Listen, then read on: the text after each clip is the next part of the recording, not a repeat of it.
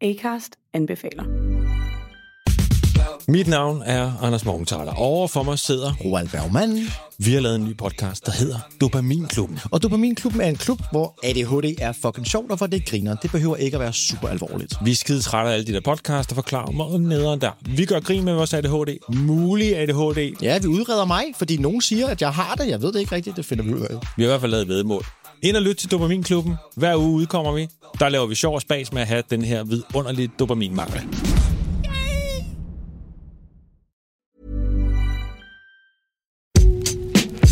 Hello and welcome back to the Game Football Podcast from The Times. Today, calamity at the King Power as Tottenham come from behind in stoppage time to win. We'll talk about Manchester United's captain again as we veer from Ronaldo to De Gea. We'll talk about Christian Eriksen's return to football as well with Fabrice Muamba. And we get an update on all things going on in Spain from Barcelona, Real Madrid and Atletico as well. This is The Game.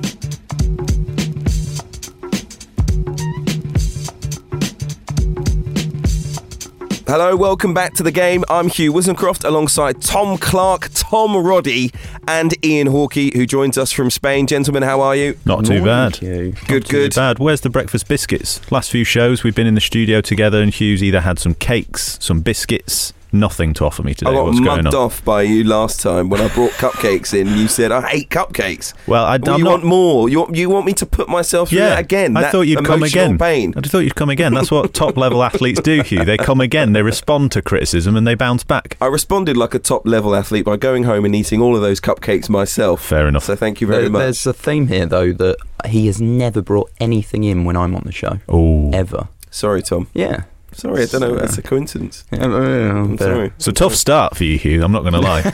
No, I'm a very generous person. Just not to Tom Roddy. I mean, it's one of those things. Listen, let's talk about how generous the Leicester defending was at the end of that game last night. 94 minutes 52 on the clock. Spurs beating Leicester despite trailing after 94 minutes and 52 seconds. That beats Manchester City's 3-2 win over QPR. We all know about that one in May of 2012. The latest a team has been losing but gone on to win a Premier League match. Spurs also had the 6th highest expected goals for an away side recorded in Premier League history. They had 27 shots in the game. Let's talk about Spurs first rather than that Leicester defending. Are they becoming a force now? 9 unbeaten in the Premier League under manager Antonio Conte. Tom Roddy, what do you think? Right. Well, I think the last time I was on the show, Hugh, I was saying that they were the team who could nick 4th, and for 94 minutes last night I was thinking, what on earth was I on about? And then Stevie B comes on. Stevie B, love it. And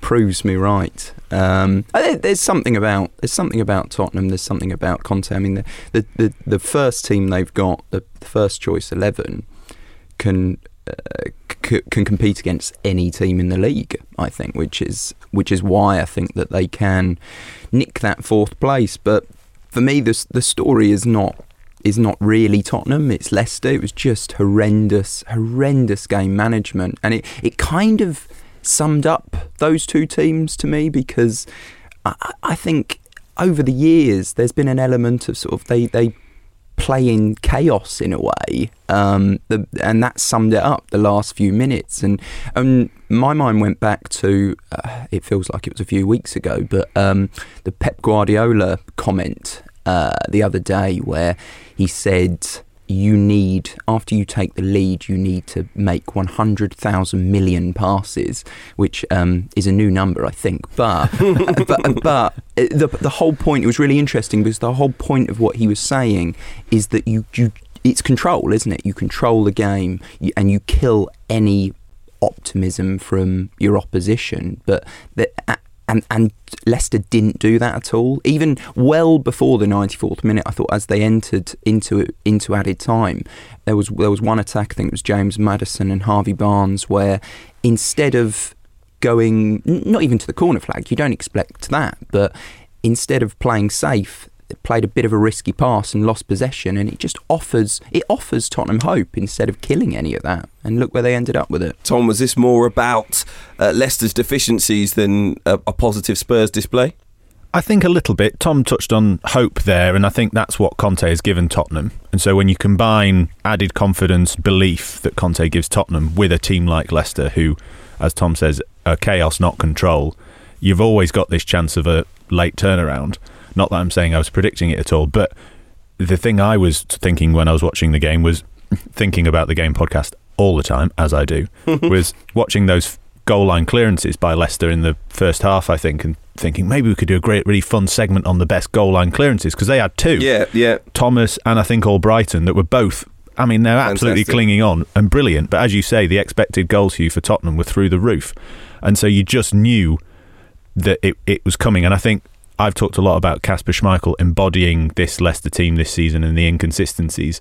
Great game against Liverpool when they got that win at home, of course. And you saw his reaction when that equaliser went in.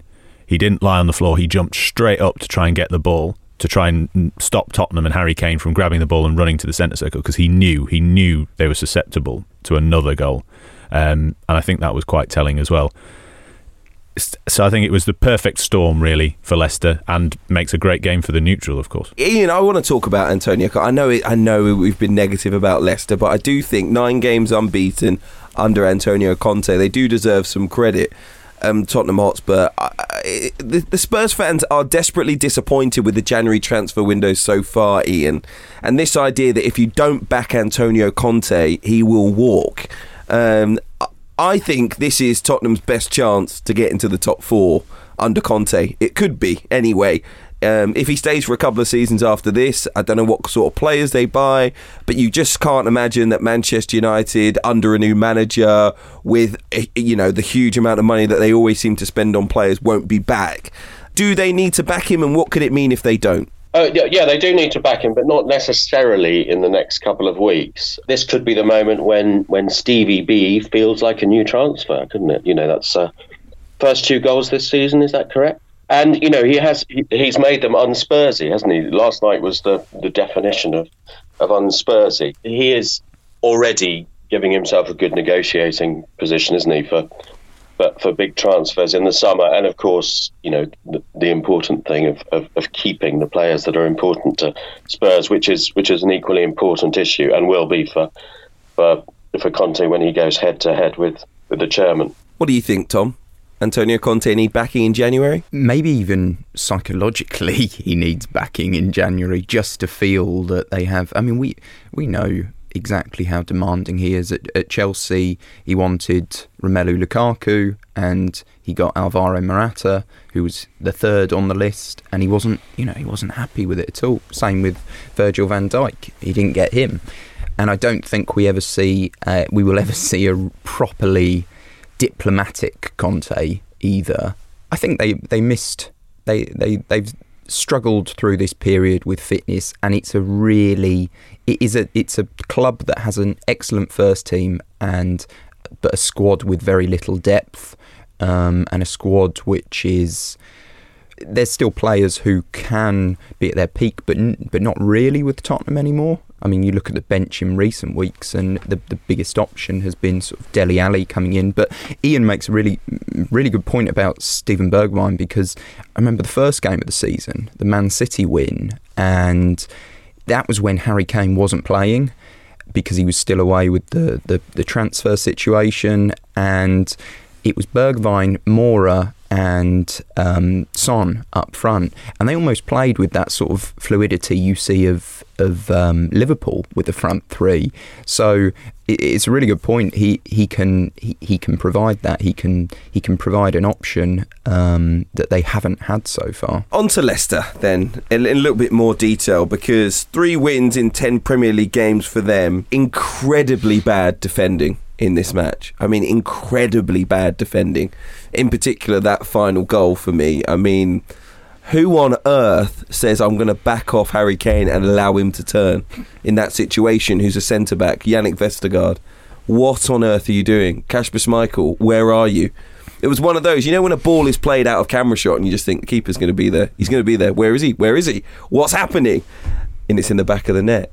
But the defending all game through, I know they've been massively impacted by injuries, But, you've got your lot, and they've had a load of games to work on it now. They've known that the players are out. Their defending this season has not improved. They are a mid-table side because of it this year. They scored the goals, and maybe the goals for me, when I watched them, they almost underlined why I don't think Tottenham are a great side, because those goals, even though they were quite fortunate finishes, they got played through Tottenham with 2 players for both of the goals. It was just like 1-2, 1-2, 1-2 goal. It wasn't, there was no big team play. It was too easy.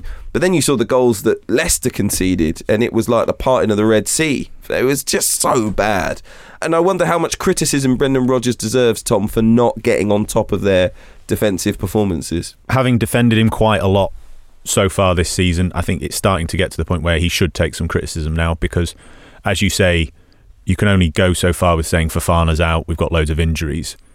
And yes, Vestergaard and the like aren't of the same quality, but, and he has shown it. He showed it in a few games when they have got positive results, that he can adapt the formation, he can tweak the system. Manchester City away, when they were getting hammered, conceded all those goals in the first half in the opening spell, tweaked it. But it's strange then, as you say, to not see these moments, and the chaos continues to reign, as Tom says. I wonder whether it's, for the players, it's slightly psychological of knowing that you're the backup and then getting in a bad run. And the combination of those two things, psychologically knowing that you're not going to be first choice when all the superstars come back, and then you're in a bad run, it's like a self-perpetuating thing of, we're just proving we're the second choice here. We're not stepping up. And the slight pressure that Leicester have on them now of recent seasons to be higher up the table, I just wonder whether that's got into the minds of all of the players, particularly some of those defenders, that it's just affecting them. But as you say, Rodgers does have to take a little bit of criticism for not tweaking the system, coming up with a better plan, whether it's a back 5, whether it's holding midfielders to shore things up.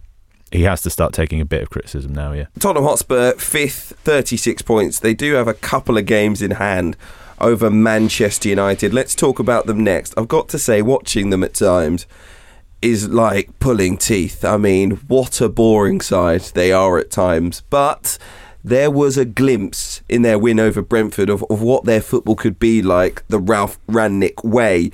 Their win over Brentford, 3-1 it finished, I think keeps the race for 4th quite interesting as well. Thomas Frank keen to point out after the match, though, that Brentford battered Manchester United, particularly in that first half. United very lucky not to concede 2 or 3 goals, in my opinion, thanks to David De Gea, and some pretty poor finishing, you've got to say, as well. But after the break, Manchester United, a far better side, all 3 goals coming from academy products. Ian, was it another night where we identified more problems for Manchester United, or can they take a lot of positivity from the result? I think overall positivity, because problems were solved by a manager who's still relatively fresh to the job and still quite rusty to elite football, remember. Elanga is surely a positive and a tick in the Ralph Rangnick box. Clearly the dominant issue, as ever, will be Cristiano Ronaldo, but Rangnick seems to have dealt with that quite well in the circumstances. Although I was quite interested in his quote towards Ronaldo that in a couple of years, when he's a coach, he'll understand this. I think if he thinks Ronaldo is going to be a coach in a couple of years, not winning the Ballon d'Or in a couple of years, he's misjudged. I think it was to give Rangnick some credit. It was, problems were solved, weren't they? Problems in the first half were solved, and a good result against a good side, and some momentum. Lovely goal from Marcus Rashford. We have to dwell slightly on David De Gea, don't we, for a minute here, because this is a guy who last season was questioned in his position. Farcically for me, a guy who had half a good season at Sheffield United was supposedly taking over from him as Manchester United's number 1. Had that awful end to the season with missing that penalty in the shootout. He's come back, and to me, he looks like a real leader for Manchester United this season. He was very outspoken when they were so poor towards the end of Ole Gunnar Solskjaer's reign. You could see when they conceded that awful goal, which it was an awful goal from that throw-in, Ivan Toney, he was absolutely furious. In a classic kind of goalkeeper, I've got a clean sheet coming here. I kept you in it in the first half. And I mean, to me, he looks like a leader for Manchester United to the point where I'd even consider making him captain, because I don't think Harry Maguire is a particularly great captain. I think his form is suffering at the minute, and I think that would help him to regain some form, to take the captaincy away from him. Not in a big, showy way, but I think De Gea is such a talisman for United at the minute. And I was wondering, Ian, kind of how is he viewed in Spain? Because obviously he lost the number 1 shirt at the Euros, and there was so many years where he was constantly linked with Real Madrid or a return to Spain. I mean, is he kind of the forgotten man in Spain a little bit? Yeah, I think that's probably right, actually, to an extent. I think partly because he's been away for so long, and he has been at a club that hasn't, had a big impact in the Champions League during the time he's been there. And yeah, I mean, yes, when he lost his place in the national team to a relative novice, Unai Simon, there were raised eyebrows, because he is very much a senior player, and very, very respected, and he's done some very good things for Spain. But yeah, slightly off the radar. And it's interesting that you should talk about captaincy and leadership, because I think that's probably an aspect of David De Gea that doesn't immediately occur to a lot of Spaniards. They don't imagine him as that demonstrative leading figure. But I'd also ask, how much does the captaincy really matter? Any answer, Tom? What do you reckon, Hugh? You're a Man United fan. Does it matter? It matters for Manchester United, yeah, because they have a serious lack of leadership, and the current captain doesn't seem to provide that. How much does it matter in the wider schemes of captaincy? It all depends on the squad. I think we've been through it before. I don't mind inexperienced captains in squads of experienced players, but an inexperienced captain in a squad of inexperienced players, it doesn't quite fit. So there are different dynamics to it. Listen, I think De Gea has been really good. I just don't know what influence he can have from back there, generally. That being said, to see Bruno Fernandes wear the armband ahead of him and then spend a good 2/3 of his time on the pitch complaining is something that it does grate on me as a United fan, yeah. There's obviously lots of different ways of being a captain, aren't there? And I just mean in terms of setting an example. De Gea has been such a consistent, bar the odd dip in form, such a consistent presence for United in the post-Ferguson era. How many times did he win Player of the Year in those early years after Ferguson left? And I just think that kind of mentality, the winning mentality that we talk about, watching him go absolutely mental at his team when they were 3-0 up, game 1, when they concede a late goal. Yes, it's partly professional pride at being a goalkeeper and wanting a clean sheet, but it's also like aspiring to that highest of standards. But I've obviously watched Manchester United with David De Gea for a long time, and I've never seen him as that kind of character. But that's what I mean. I feel like it's coming out of him now, and I half wonder whether post penalty shootout, post that kind of really low moment, losing the number 1 shirt to Spain, I do see a kind of different character coming to the fore. Some of those punchy post-match interviews that he had in the Solskjaer era as well, really kind of calling out his teammates. And I think as well, it was quite telling. Another interview that was really refreshing and brilliant was Anthony Elanga, watching him after the game and listening to him. Who doesn't have a Swedish accent. No, absolutely superb. Absolutely. He sounds more Manc than I do, and I grew up in Salford. He only moved to Manchester in 2014. I couldn't believe it. It was superb. But he said, we love David. He's a lifesaver. He keeps us in the game all the time. So I just throwing it out there as that kind of figurehead for a team that is maybe going through some change. He's going to be number 1, isn't he, for the next few seasons, unless he decides to leave. Yeah. And as Ian says, by all accounts, the Spain return is probably gone. Don't know. Just the thought. I can't say anything about the captaincy at Manchester United, because I was saying it's got to be Cristiano Ronaldo after that interview he's given. Stroppy Cristiano. Oh, it has to be. And I mean, to point the finger at younger players these days, showing his age a little bit, talking like the elder statesman, or, well, that's even wrong, just talking like a grumpy old man last week about how the younger players behave. And this week, he's thrown a strop after being substituted 2-0 up with about 14 minutes left on the clock. What on earth is he doing? I thought it helped to bring an end to this notion that Ronaldo is all about sort of the club and the leadership that he brings, and it's all about Cristiano Ronaldo. It's all about his records. There's that fantastic Instagram post where I can't remember the wording for it, but it was coming to the end of the year, and another excellent year, including however many goals in all competitions. Goals for me in all competitions. Yes. Yeah. This is Cristiano Ronaldo's world, and we're just living in it.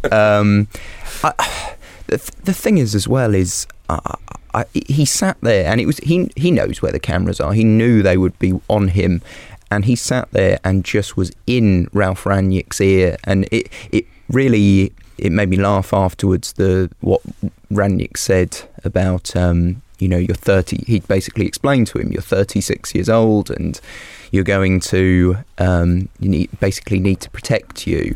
And it reminded me of catching the tube, catching the underground, and offering someone a seat, and they glare at you because they're not they're not old enough to require a seat.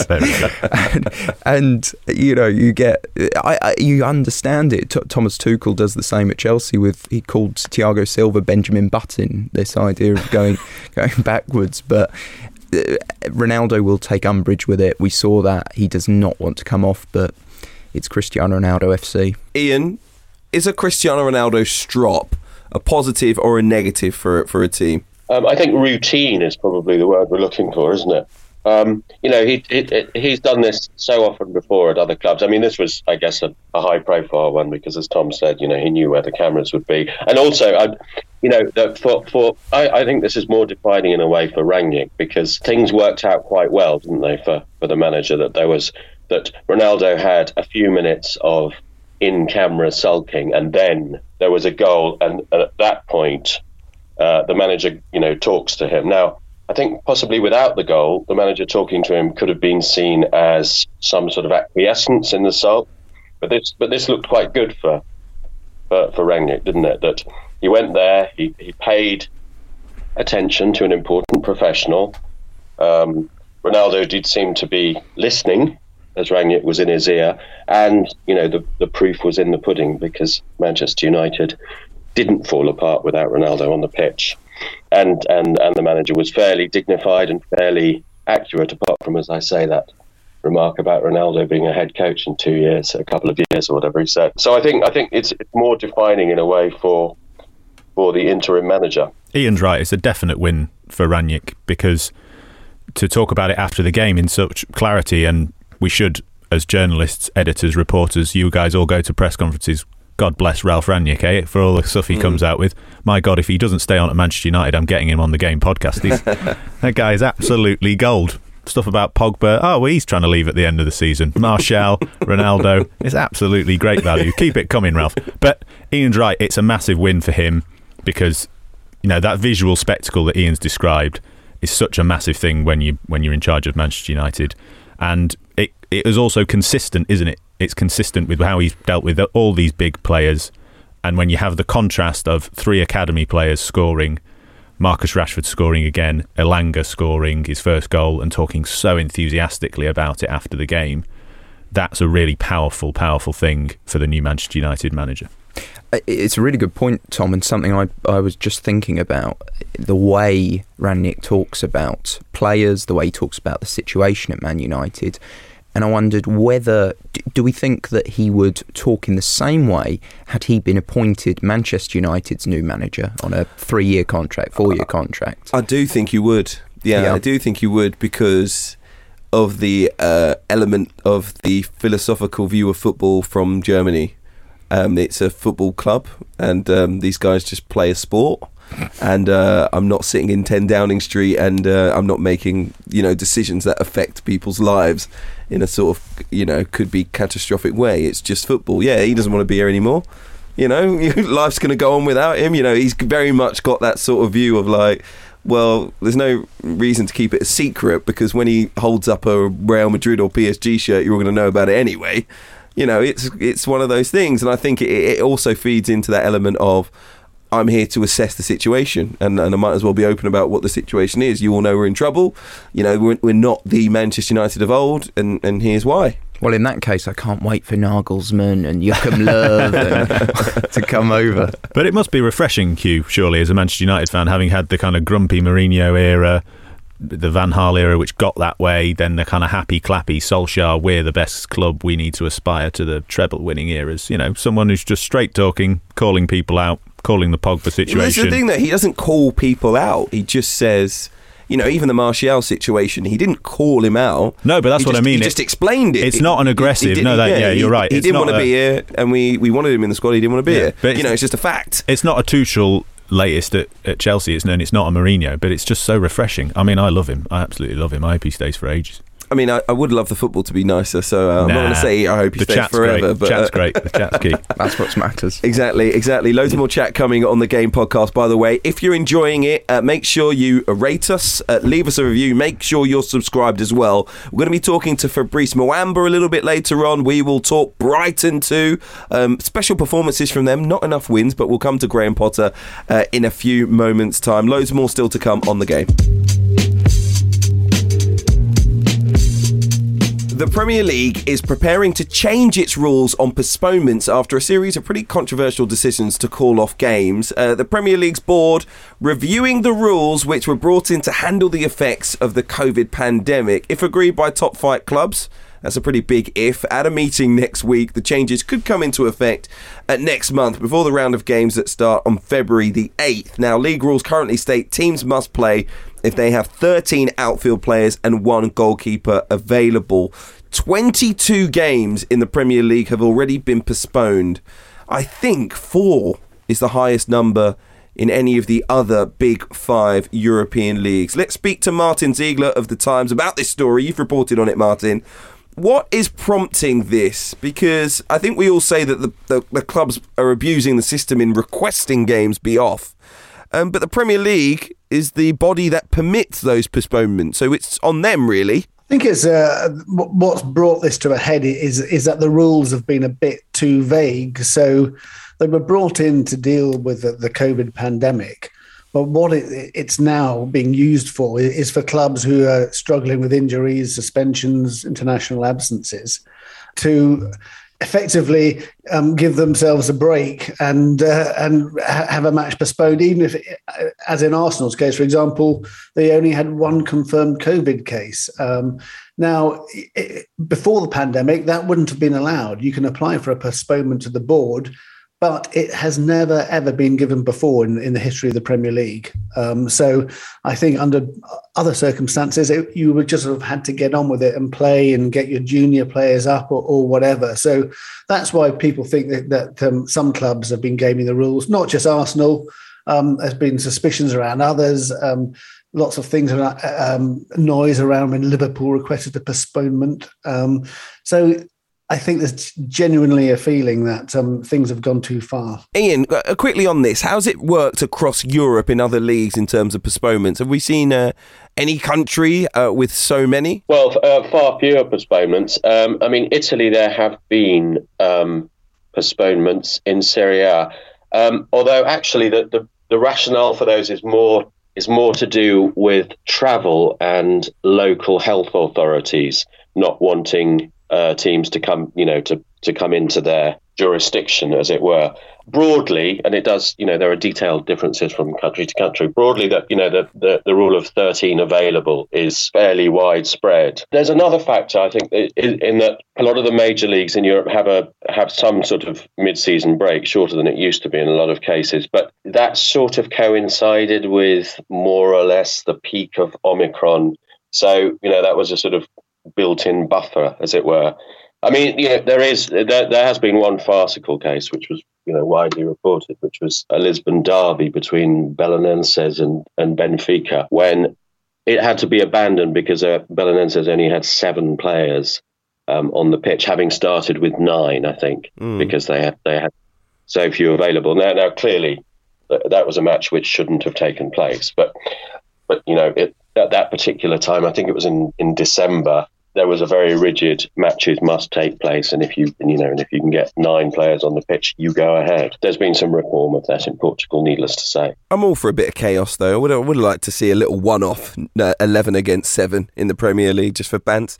Martin, in terms of the proposed change now, some managers, and I imagine some clubs, are unhappy about this now coming in mid-season. Is it right? Do you think it's right to change this rule now? There's certainly no easy answer now, but because of what's happened. So either you change the rules in mid-season or you continue with the wrong rules. So I think you have to change them. I mean, one option which I do think is sensible is saying that you have to, in order to get a postponement, you have to have a minimum number of COVID-related absentees. So, for example, at least 5 players have to be absent due to COVID in order to get a postponement, because otherwise it just becomes a bit ludicrous. Oh, I'm almost half expecting Tottenham to appeal for Lasagna Gate back in 2007 back when they'll come to be able to get some compensation. Yeah, exactly. Martin, does this kind of tell us a little bit, because you see the other leagues, and Bayern played the other day with 9 COVID cases and lost the game. I know there's less jeopardy there, but does this tell us a little bit about the relationship between Premier League clubs and the Premier League? Well, I think it shows that the Premier League are controlled by the clubs, basically. So, what the clubs want, the Premier League has to do or has to try and interpret. And sometimes those interpretations go wrong, and then everybody gets furious, and which is basically what's happened here. Europe have got a much more sensible approach to this. It's got to be sort of fairly dramatic for it to be allowed. I mean, I think the only, if you think about clubs in the past wanting to have matches postponed, there's the famous case of Middlesbrough who cancelled a match unilaterally and got a points deduction for doing so because they said they couldn't field a team, and that eventually contributed them to getting relegated. I just want to ask, on the record, just for posterity, in case this story goes on and on, the two Toms, right to change this rule mid-season? Yeah, something had to be done, I think. I agree it's always going to be difficult, but we were heading down a farcical route where we were just going to get more and more. Previously I've just praised Ralf Rangnick for being in press conferences and giving us great insight. I didn't want any more press conferences with managers moaning about this, so let's get a clear rule, get it changed. Tom? Yeah, absolutely. I mean, Sunday was the key for it, wasn't it? North London derby. Martin, just more broadly speaking, I wondered what you thought about the leadership at the Premier League right now, because it feels like they are amassing quite a catalogue of mistakes of late. I think they're in a bit of a state of flux. I mean, the chairman is effectively left. I mean, Gary Hoffman, he's due to leave at the end of the month, but I think he's effectively ceased his sort of official functions, and he's been forced out by the clubs because they were unhappy about the Newcastle United takeover. So he's not there effectively. They've got an interim chairman starting on the January the 31st. And so it does actually feel that this is, the clubs are trying to exercise their power, and increasingly since the European Super League debacle, the sort of mid-sized clubs have been flexing their muscles much more. And I think that is leading to a kind of situation now where the executive who run the Premier League are sort of jumping around trying to please everybody and managing to please none. Martin Ziegler, Chief Sports Reporter for The Times, thank you for joining us on the Game podcast. We'll talk a little bit later on about European football, Barcelona, Real Madrid, Atletico. We'll also be talking before the end of the podcast about Brighton. Stay with us. Acast anbefaler. Mit navn er Anders Morgenthaler. Over for mig sidder Roald Bergmann. Vi har lavet en ny podcast, der hedder Dopaminklubben. Og Dopaminklubben er en klub, hvor ADHD er fucking sjovt, og hvor det griner. Det behøver ikke at være super alvorligt. Vi er skide trætte af alle de der podcasts, der forklarer mig nederen der. Vi gør grin med vores ADHD. Mulig ADHD. Ja, vi udreder mig, fordi nogen siger, at jeg har det. Jeg ved det ikke rigtigt, det finder vi ud af. Vi har i hvert fald lavet væddemål. Ind og lyt til Dopaminklubben. Hver uge udkommer vi. Der laver vi sjov og spas med at have den her vidunderlige dopaminmangel.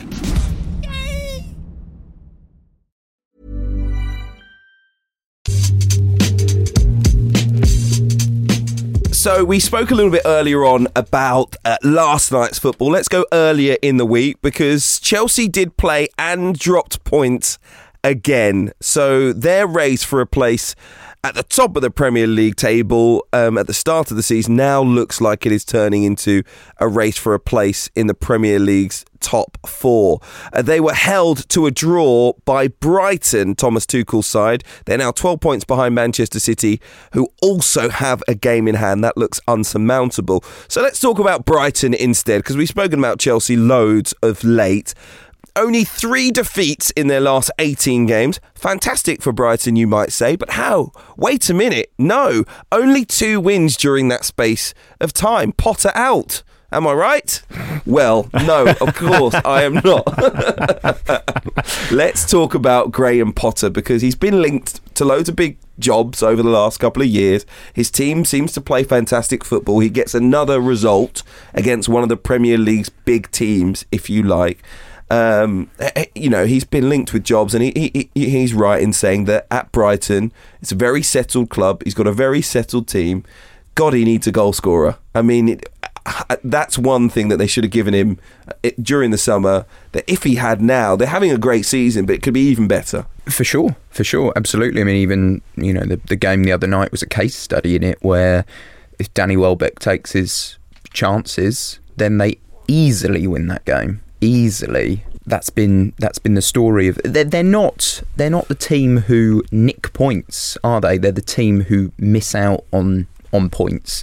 Graham Potter spoke after the game about how the football gods weren't looking down on them this day, but it seems to be a similar theme throughout. And I was talking before about the way Leicester and Tottenham play with a little bit of chaos, and Brighton don't to an extent. They do have quite a few late goals, but they tend to be quite consistent, don't they? You know what you're going to get with Brighton now, and the progress is still remarkable. I totally agree. It's too many draws, but it's on the right. You're on the right scale, aren't you? You're on the right end of the scale. They're not. They're so close to the wins rather than defeats. And as a club, putting Tuesday night's game into context, as a club as well, it was a little over 10 years ago they were in the 3rd tier, playing against a team who were champions of Europe twice since Brighton were in the 3rd tier.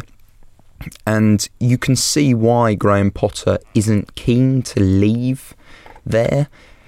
Being linked with Everton this week, it was funny listening to him before the game say that I haven't got a sexy, with a name like Potter, it's not a sexy name. And he's similar to Gareth Southgate in the way that there's this humorous, humble self-deprecation in the way he talks, but he should be attractive to any club in the Premier League. And when I saw him linked to Everton, and you watched how it unfolded, how it unravelled with Rafa Benitez there, and the infighting that happens at that club, that's been happening at that club, I wouldn't go near that if I was Graham Potter.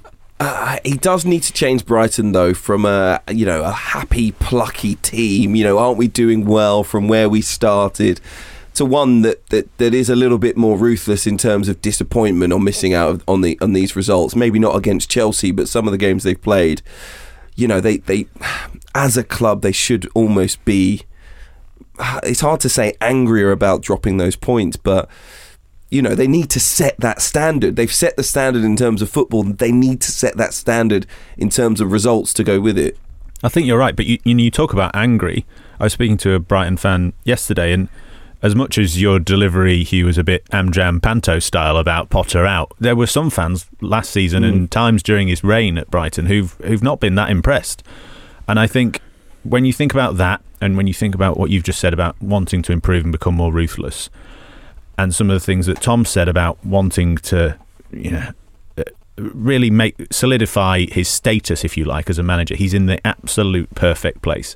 Because I think he deserves credit, because he is changing it all the time. But he's still feeling it out as a manager in the Premier League. And you can see that because he quite often changes system, either mid-game or from game to game. Sometimes they line up with a back 3. Sometimes it's a back 4. Sometimes it's 2 holding midfielders. Sometimes it's a diamond.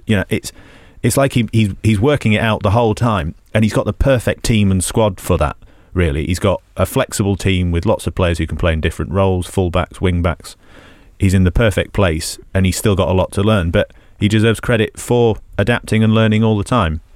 The key is going to come, as you said, in getting a bit more consistency, because you look at their fixtures.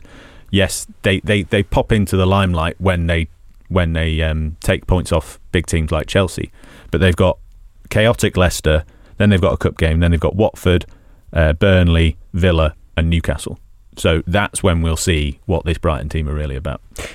We've just criticised Brendan Rodgers and Leicester for their defensive work and spoken about them having excuses over this season with Fofana's injury, Johnny Evans' injury.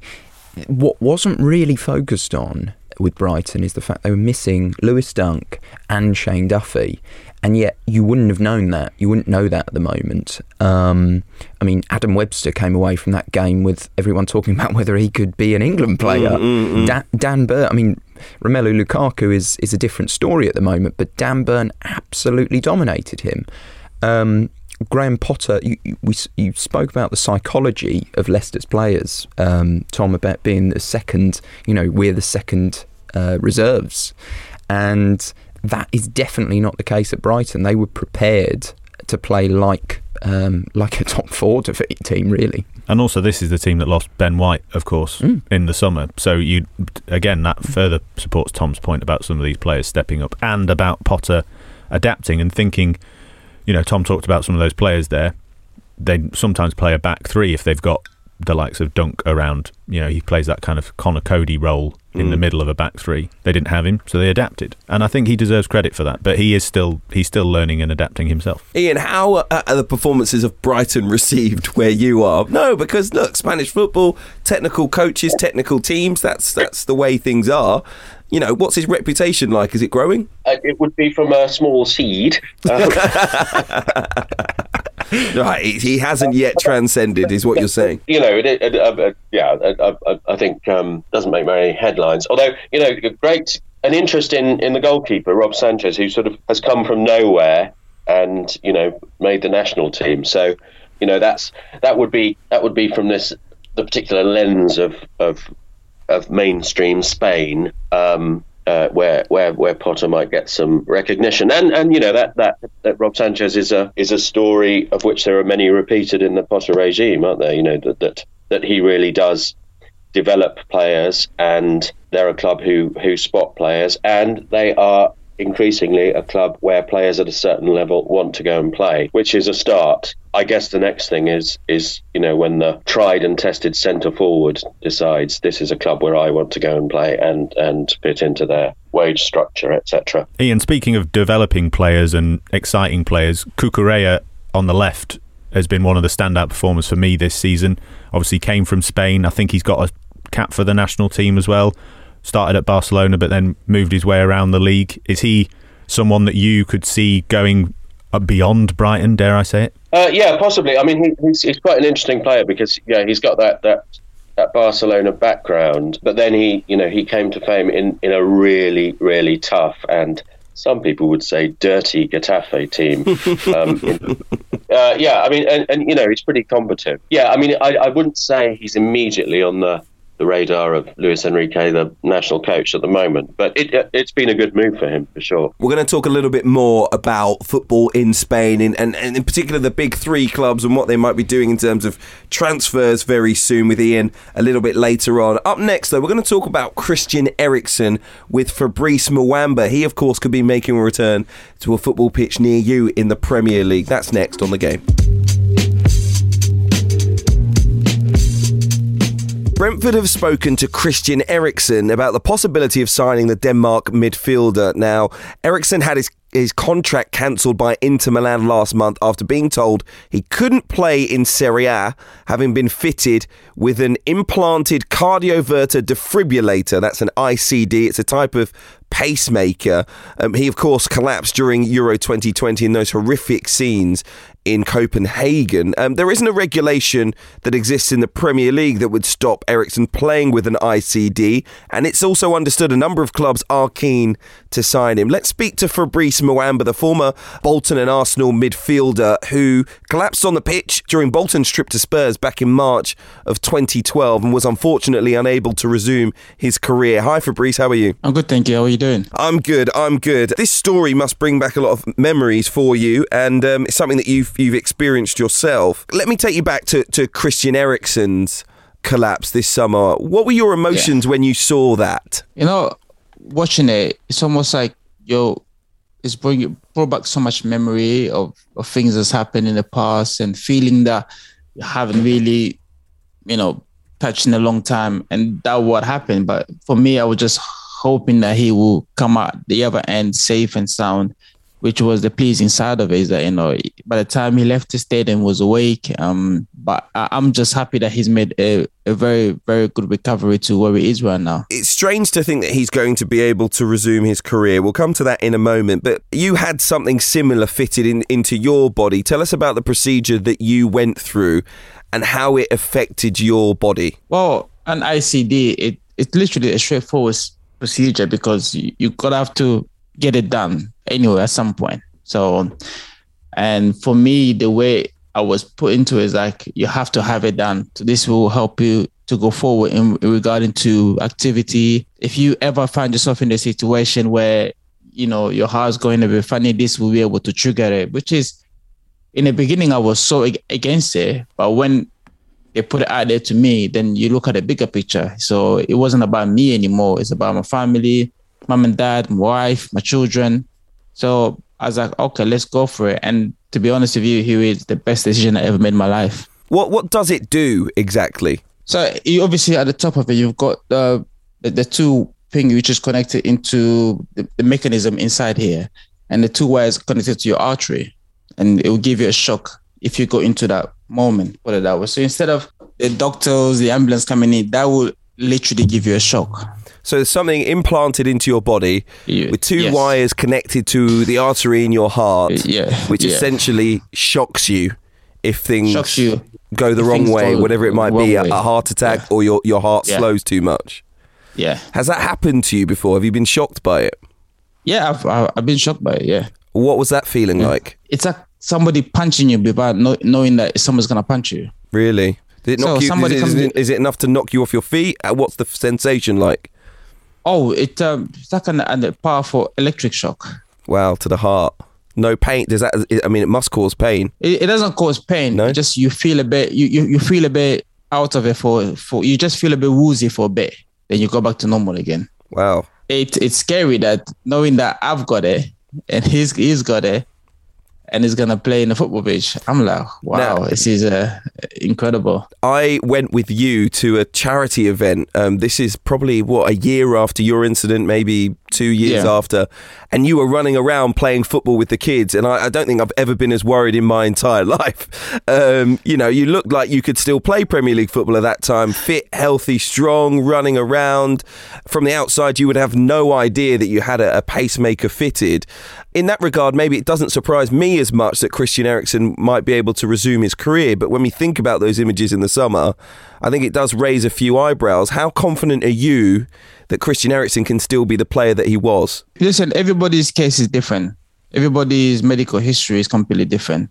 My history, because I was down for longer than he was down. He made a quicker recovery than I did. So I can understand the emotion, the passion wanting to come back and play football. I completely understand that part. But you also, in any medical staff, anybody in the medical world will tell you, what if happened? That's the question. What if happened? That anything could happen. And I don't think many people will be able to forgive themselves. This is not about one individual anymore. This is about the club who want to sign an individual, the people who actually signing him to do the medical stuff. And it's a very serious conversation because as much as, there's a reason why in Italy they don't want him to play anymore. Do you think, Fabrice, that we should have that rule here in England? Do you think players that have a pacemaker fitted shouldn't be allowed to play? I think you're putting a lot of people in danger. You're playing football. You got to remember, the game is intense, very intense, and the way is intense, is very physical. Because when you have your pacemaker, you're not going to have it underneath your rib. You have it right here, right up your chest, where everybody uses the elbow, everybody uses the hand in the game of football. So it's just underneath your skin, is it? Yeah, it's underneath you. It's just a big of a risk. I don't know how people come to this conclusion, because to me, I'm thinking from the outside, I'm like, how this is still a conversation. But as I said, his recovery and my recovery are completely different. And his medical history and my medical history is completely different. So, and I just hope he find happiness, and I hope he find peace, whatever he decides to do going forward. You're not worried that we might see another collapse, I guess, on the Premier League pitch? I'm concerned.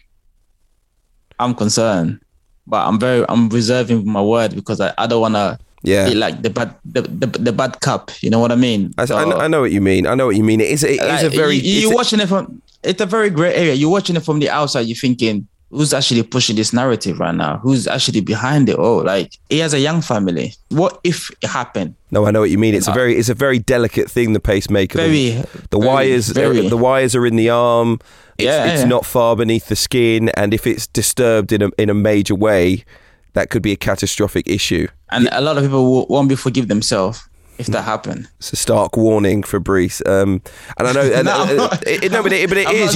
There are so many people that can't wait to see this, fairy tale ending for Christian Eriksen. He comes back to a football pitch. He maybe does special things, goes to a World Cup with Denmark. That is the dream scenario, and that he's 100% fine. But for those people that haven't been through it, that seems like a perfectly possible thing. But those who have, like yourself, clearly there are more concerns. Yeah, because you've got to understand, as much as it looks and it sounds great, it sounds promising, why would you want to risk it for?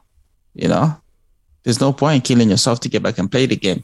Just walk away from it. There's no point. Seriously, you have a young family, you have a wife and children, you have your mom and dad.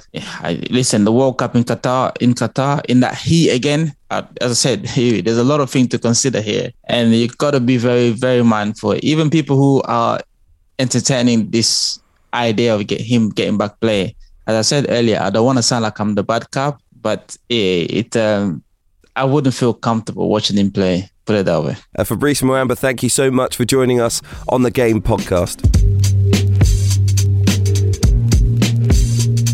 Now, as we've got Ian Hawkey with us, let's find out how things are going out in Spain, with some big clubs making moves that we didn't quite expect. Barcelona are back, according to their president. They've bought Ferran Torres for over £50 million. Andreas Christensen could come on a free transfer in the summer. Ian, tell us about Barcelona right now.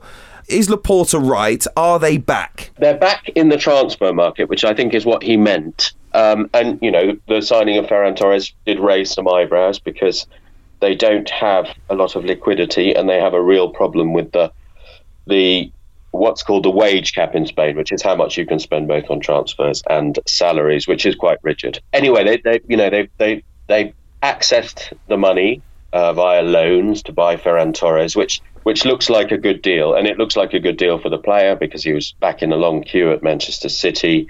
He's young. He's a regular in the national team, and he's the kind of player that will fit in a lot of positions.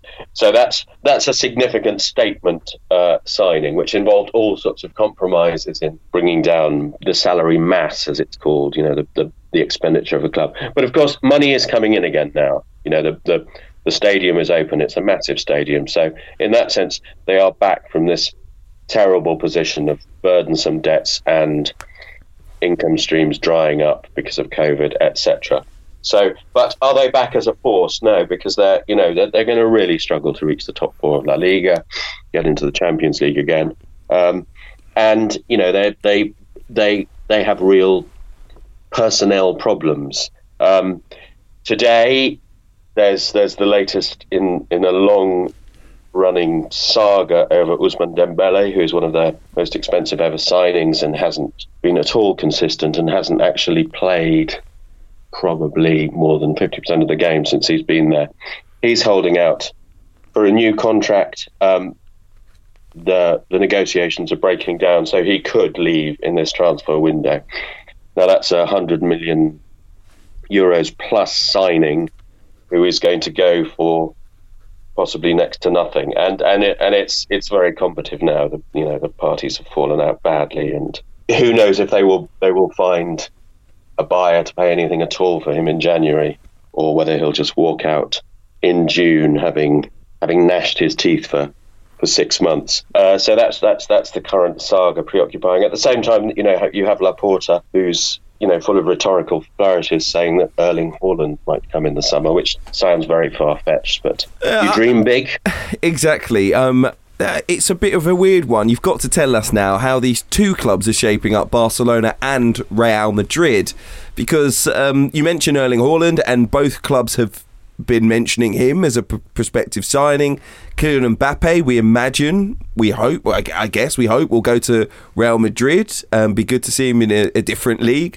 But there are other big name players being linked with both of these clubs. What's the situation? Do you think these transfers are going to come off? Mbappe to Real Madrid, everything is in place for that to happen, except obviously a signature and a public utterance from Mbappe. PSG still believe that they can persuade him to stay. He's obviously absolutely hugely valued by PSG. Both these players, who I guess would be the young players who will be most coveted in the summer transfer window, do seem to want to go and play in Spain. Now, who wants to go and play for Barcelona in the Europa League? That's another question.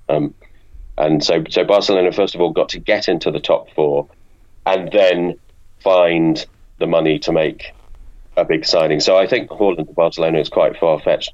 Haaland and Mbappe at Real Madrid, it's a sexy idea, but I think there's Haaland has many, many options and will be weighing them all up for some time. There was a story this week, what did you make of it, that Karim Benzema would be unhappy if Erling Haaland went to Real Madrid and he'd want to leave? I think they're probably putting two and two together and coming up with a not the most obvious solution. Benzema is hugely important to Madrid, and Benzema knows that.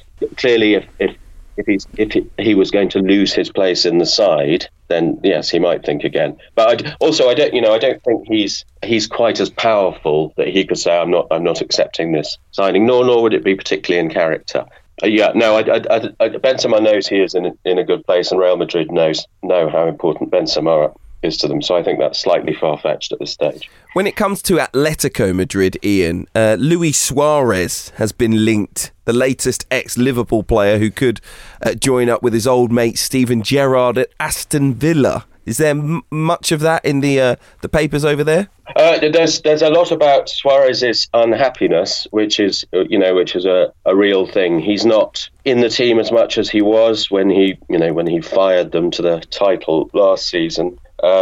There's been a very public shot across the bows towards Simeone when he was substituted a few weeks ago. So I think the idea of Suarez being available, and of course he's out of contract in the summer, is entirely plausible. And I think you'll probably say that Aston Villa might be a good fit for him. I don't think Suarez is quite what he used to be. I think he's a little bit more sluggish around the pitch. He's obviously a wonderful finisher and hugely competitive, and would be an asset to a team trying to climb up. And clearly there's a relationship with Steven Gerrard. So you can see why a lot of that would make sense. But I think we're probably looking at the way down for Luis Suarez. Ian, speaking about unhappiness at Atletico, they're fourth. They're a long way behind Madrid. There's been some poor results lately. They've got Manchester United in the Champions League to come. Simeone has always, I feel, held a slight fascination for the English football fan. How is their season going? Does it feel like a slight season of transition, to use that common terminology, or are they doing okay? Are they happy? Will he continue there? I think a slight transition would be very polite way of putting it. They lost in the cup last night, and it's not a happy place, and all sorts of un-Simeone things are happening. You know, they're having longer losing runs than they've ever had, and of course he has been there now. He's just passed his 10th anniversary, which is an astonishingly long time for any manager. They are in bad shape defensively. They're rather chaotic, which again is a very un-Simeone thing to say. And yeah, I mean, I would, if you're Ralph Rangnick now, you're looking at Atletico thinking, yes, this was a good draw for us in the Champions League. And having been knocked out of the cup last night, it's going to be a trophyless season. So a year after winning the league, that's quite a descent. Will there be any kind of schism there? Because I mean, you mentioned Ralph Rangnick, who's got to choose a new manager for Manchester United. You know, a team that's intense. Certainly, Simeone brings that. If that's the future of United, could we see him leave the club? I just like Hugh. Can you take that further, Hugh, and say on air for recording? I'd like Simeone to come in to Manchester United. Yeah, I wouldn't put it that far, but I wouldn't be disappointed. But, you know, he's still got that huge reputation, and I think, you know, at times you just need to freshen things up. He might need a new environment. That the club, the players might need a new leader. Yeah, I mean, this is we. You know, I think we are in very unfamiliar territory here.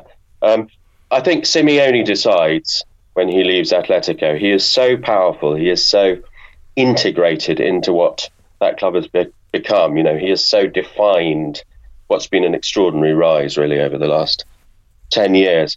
And it's very, very hard to imagine him anywhere else. Partly also because his sort of brand of Atletico has been so distinctive and in many ways so unfashionable. You know, this is the grittiness, the not valuing of possession. Now that's changed over the years, and the change has sometimes been a little bit difficult. But yeah, it will be an extraordinary schism, and it's very hard to get your head round what Simeone at another club, who, you know, where he couldn't impose his authority so powerfully, would look like. But, you know, at some point, he needs to know if Diego Simeone can do as good a job elsewhere. And at some point, Atletico Madrid need to explore what life would be like without Diego Simeone. But, you know, we really are going back into sort of sepia images to remember what Atletico were like without him. It's one of the great stories of this year, how the two parties go apart and where they go next. Ian Hawkey, been a pleasure to be with you on the Game Podcast. Tom Roddy, Tom Clark as well, thank you very much. And thank you to all of you for listening. Remember, if you sign up today to The Times Online, then you can get yourself 1 month free. Check it out. It's thetimes.co.uk/the game. You'll get The Times and the Sunday Times as well.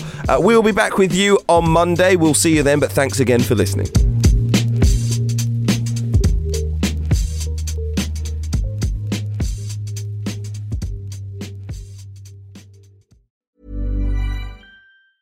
Hi, I'm Daniel, founder of Pretty Litter. Did you know cats tend to hide symptoms of sickness and pain? I learned this the hard way after losing my cat, Gingy. So I created Pretty Litter, a health monitoring litter that helps detect early signs of illness by changing colors, saving you money and potentially your cat's life. Pretty Litter is veterinarian developed, and it's the easiest way to keep tabs on your fur baby's health right at home. Go to prettylitter.com and use code ACAST for 20% off your first order and a free cat toy. Terms and conditions apply. See site for details. Acast anbefaler.